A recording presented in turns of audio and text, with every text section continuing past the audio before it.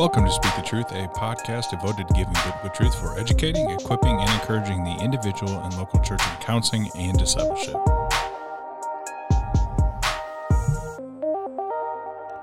Hello, hello, hello. We are back in studio to do part 2 of this case study. I wanted to do the hello, hello, hello.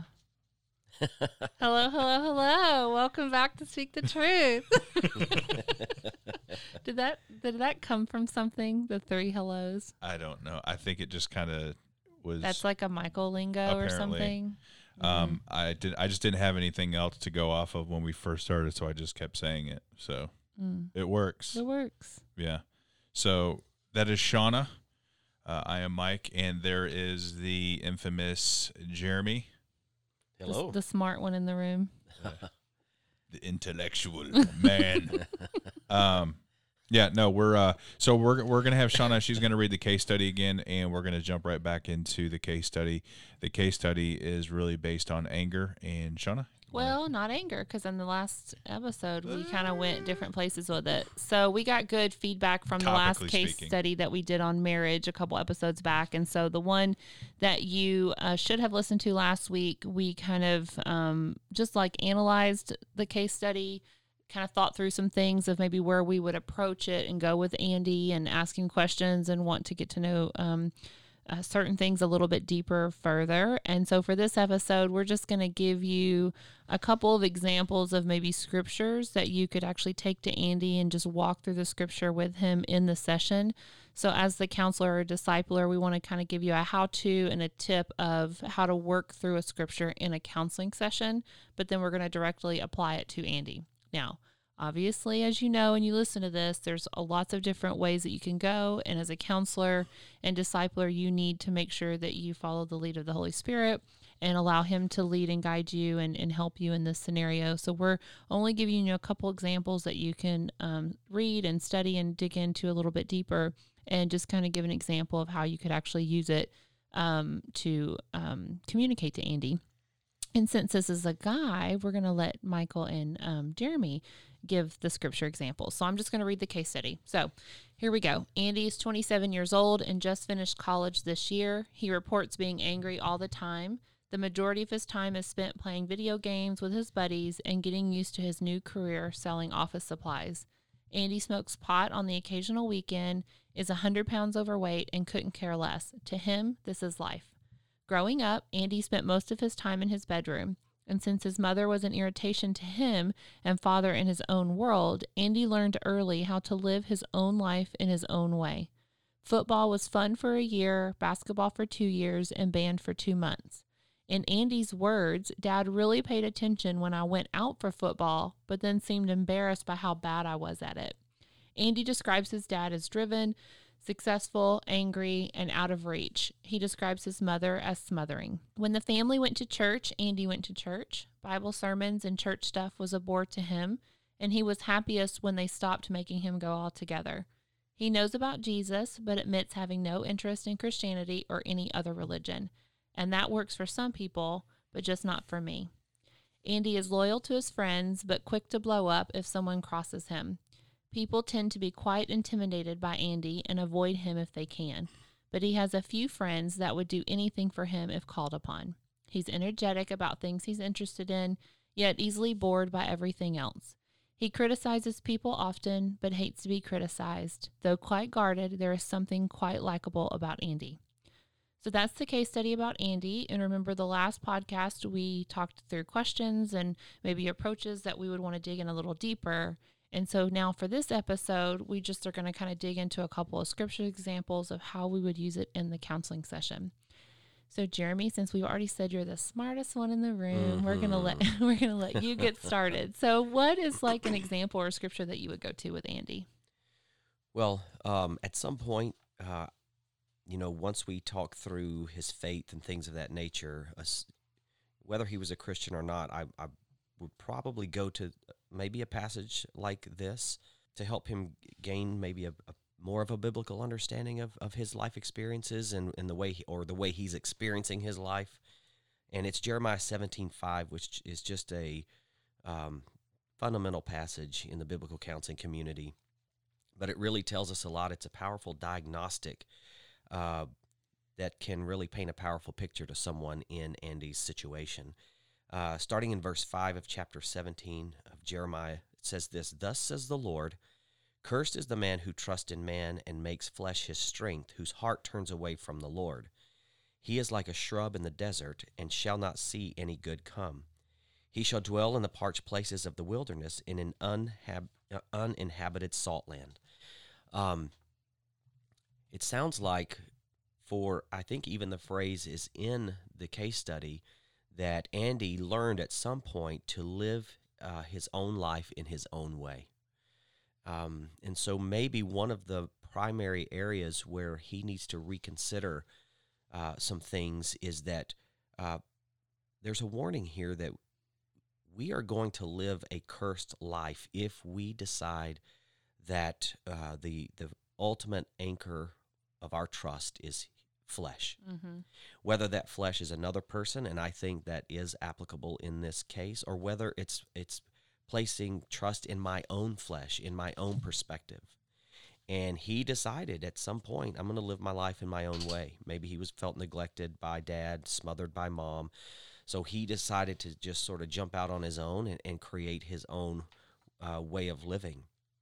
And in doing so, it sounds like he has reaped exactly what Jeremiah said he would reap if he puts his trust in man, or puts his trust in flesh. In so doing, he automatically has turned his heart away from the Lord, and his life looks like this dying, withering shrub in the desert now. Mm-hmm. When I read this case study, he sounds like a pretty miserable human being.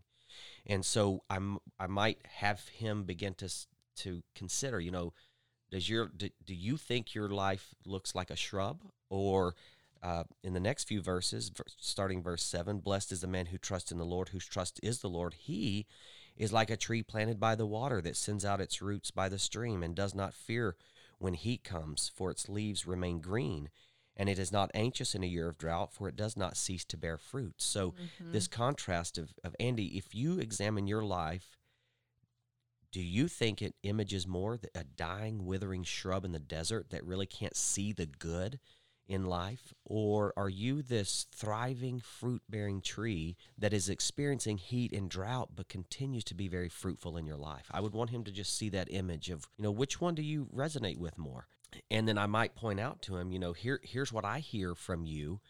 You're very unmotivated. You're really overweight and don't really care, to the point that it's really a danger. Mm-hmm. Sounds like there's a lot of anger in your heart, a pretty negative outlook on life. I hear a sense of purposelessness. You seem to be very guarded, which might indicate there's some insecurity. Sounds like there's some high levels of sensitivity if someone confronts you, and just very unmotivated. And when I'm hearing the story, those attributes sound a lot like a dying shrub. And when we think about what's the cause of this dying shrub, it's not my dad, it's not my mom, it's none of that. It's that I decided to put my trust in myself and figure out life lived in my own way. And I am reaping exactly what the prophet thousands of years ago told me I would reap, which is a cursed life that looks like a shrub. Now, I might not say all that to him, but I would want to back and forth begin to try to help him see that his life is a shrub, and the reason it is because his trust is anchored in a place that cannot bring life. So good. Yeah, I got nothing. Would you have would in using this scripture, is there anything that you would maybe give him to work on throughout the week that would allow him to be productive outside of the counseling room, that would help you progress as the counselor in the room? Any thoughts there?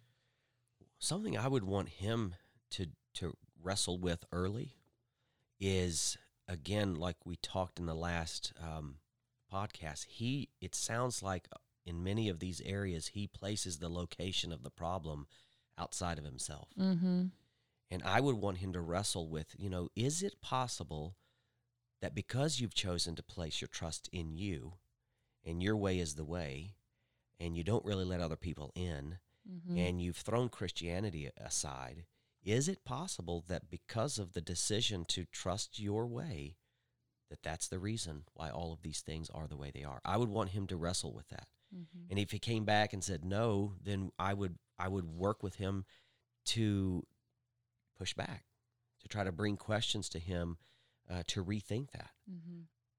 As far as some practical things, I would encourage him to begin to consider a new routine for his life. Playing hours and hours and hours of video games and sitting around smoking pot is not really going to get him much further down the road. These are, and I might ask, bring me another routine, or let's put something in your routine each day that's different than what it is. And as you try to live that out, if it creates friction, if it creates frustration, if you want to come back and tell me off because I've asked you to do that, let's go there. That's awesome. And talk about why are you so irritated with doing something else, or why is there, you're here getting counsel, but when you walk out of here, you don't want to follow that counsel. What is that showing us? That's really good. That's awesome. All right, Michael. Yeah, I know I wouldn't want to follow Jeremy either. No, that was that was really good. No, was really but good. I think outside of that self-reflective posture that text hopefully produces, outside of that, I would try to help him understand, biblically speaking, what is anger? Like, what is it about? So even outside of what Jeremy's saying is getting him to that place, does he understand anger to the point where I'd have him do, like a scripture on the back index or whatever, just like the word anger, and just look at and read 20 verses that have to do with anger and see there's a direct correlation between anger and wrath. And when God is angry, it's for a moral reason. So going back to some extent what you're saying, when you're the final arbiter, like righteous anger, right? When you're the final arbiter of all things, and the world revolves around you, you become angry when things don't work out what you want them to be, because you've reduced the universe to your desires. And just helping them see that, well, actually, when you read Scripture, Proverbs, for example, anger is a huge, if I could say it this way, anger is a huge revealer of who's on the throne of our hearts, and why are we getting angry? What's around that anger? And like Jeremy said, he's getting angry with the circumstances outside of himself, and he's attributing that to it's everything but him. And so to Jeremy's point, in helping him realize, could it be possible application of what I would present him with would be the Scriptures, and saying, hey, look, there's 272 results of anger in Scripture, Old and New Testament. Who's typically the object of the anger, and who's the subject? And like, not to get in like these grammatical conversations, but helping them understand, like there's something real about anger, and that's what I love so beautifully with Jeremiah 17, and just that reality that, if you can't be in a dry, parched land, it's clearly obvious that it's not the circumstances. It's something within that, despite the circumstance, that's allowing you to sustain. So apparently what you think you're accomplishing by being the final arbiter of your world and your destiny, look how easily frustrated you get. So do you really have control of that? I would suggest that you don't. What do you think? And so I would just begin to come at him with those things. So that would be, again, I mean, there's tons of scripture verses to kind of go to when it comes to anger. And I think that was good to give just that practical thought process of, even if we aren't 100% sure, or like what part of the process of the counseling, if we're 100% that he's a believer at that point, you can still go to the Bible index on anger and just have him write out those scriptures and just see what he wrestles with, right? He might come back and say, I don't believe any of this garbage, but at least you get to meet him where he is, and just really kind of be that open forum where he can talk about things that maybe he doesn't have a space in his life with his mom and dad, and the relationship that it said in this case study, he might not have any. And then even what he talked about from the church or whatever, might not have a space to openly be able to wrestle and talk about with these things. So even if he's saying, I don't believe this stuff, that you're able to create that environment, atmosphere, and show him that patient love, to be able to give him that space to talk through those types of things. Right. Yes. Jeremy? And I think a vital verse that I would never want to leave out of the whole Jeremiah 17 is the following two verses right after what I just read, verses 9 and 10, because it gives us a lens for Andy to consider what Scripture says about human nature. It also gives me an opportunity to let Andy know I'm a lot more like him than not, because this is true of me also. The heart is deceitful above all things and desperately sick. I, the Lord, search the heart and examine the mind to give every man according to his ways, according to the fruit of his deeds. So a very emphatic statement there that my heart can lie to me as I'm responding to my stressors and my struggles. And maybe a homework assignment would be, what are some lies in your thoughts or lies in what you want that have emerged through your life experiences? And let's re-examine those and see if we can come to some conclusions that are more reasonable and biblical.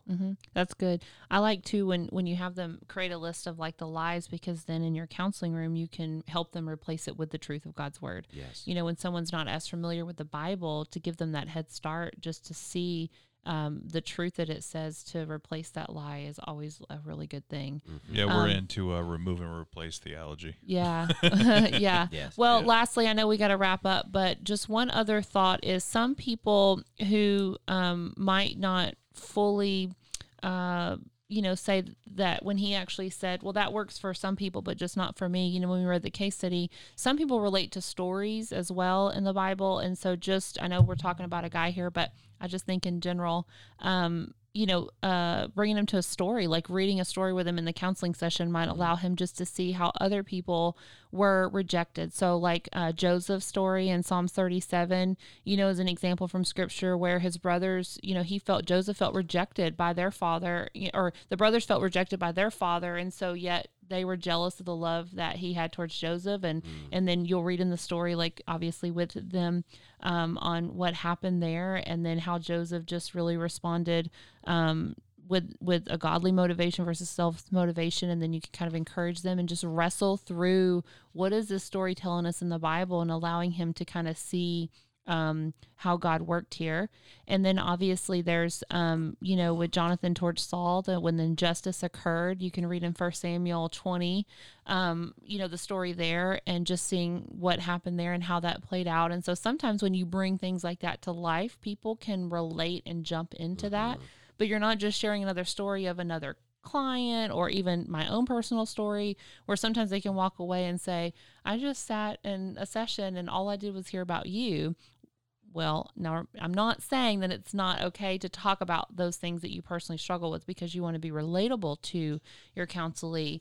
But I do believe with someone like Andy, who's wrestling at all these different levels, to be able to bring a true story from Scripture to life that could possibly relate to exactly what he's walking through, the injustice he might felt, or the rejection by his father or family, might really be able to speak directly into his heart and the things that Jeremy walked us through from Jeremiah 17. So anyways, we got to go. We hope that this case study has been helpful to you, but remember, if there's any other topics you'd like us to talk about, just send us an email at topics@speakthetruth.org. And until then, keep speaking the truth.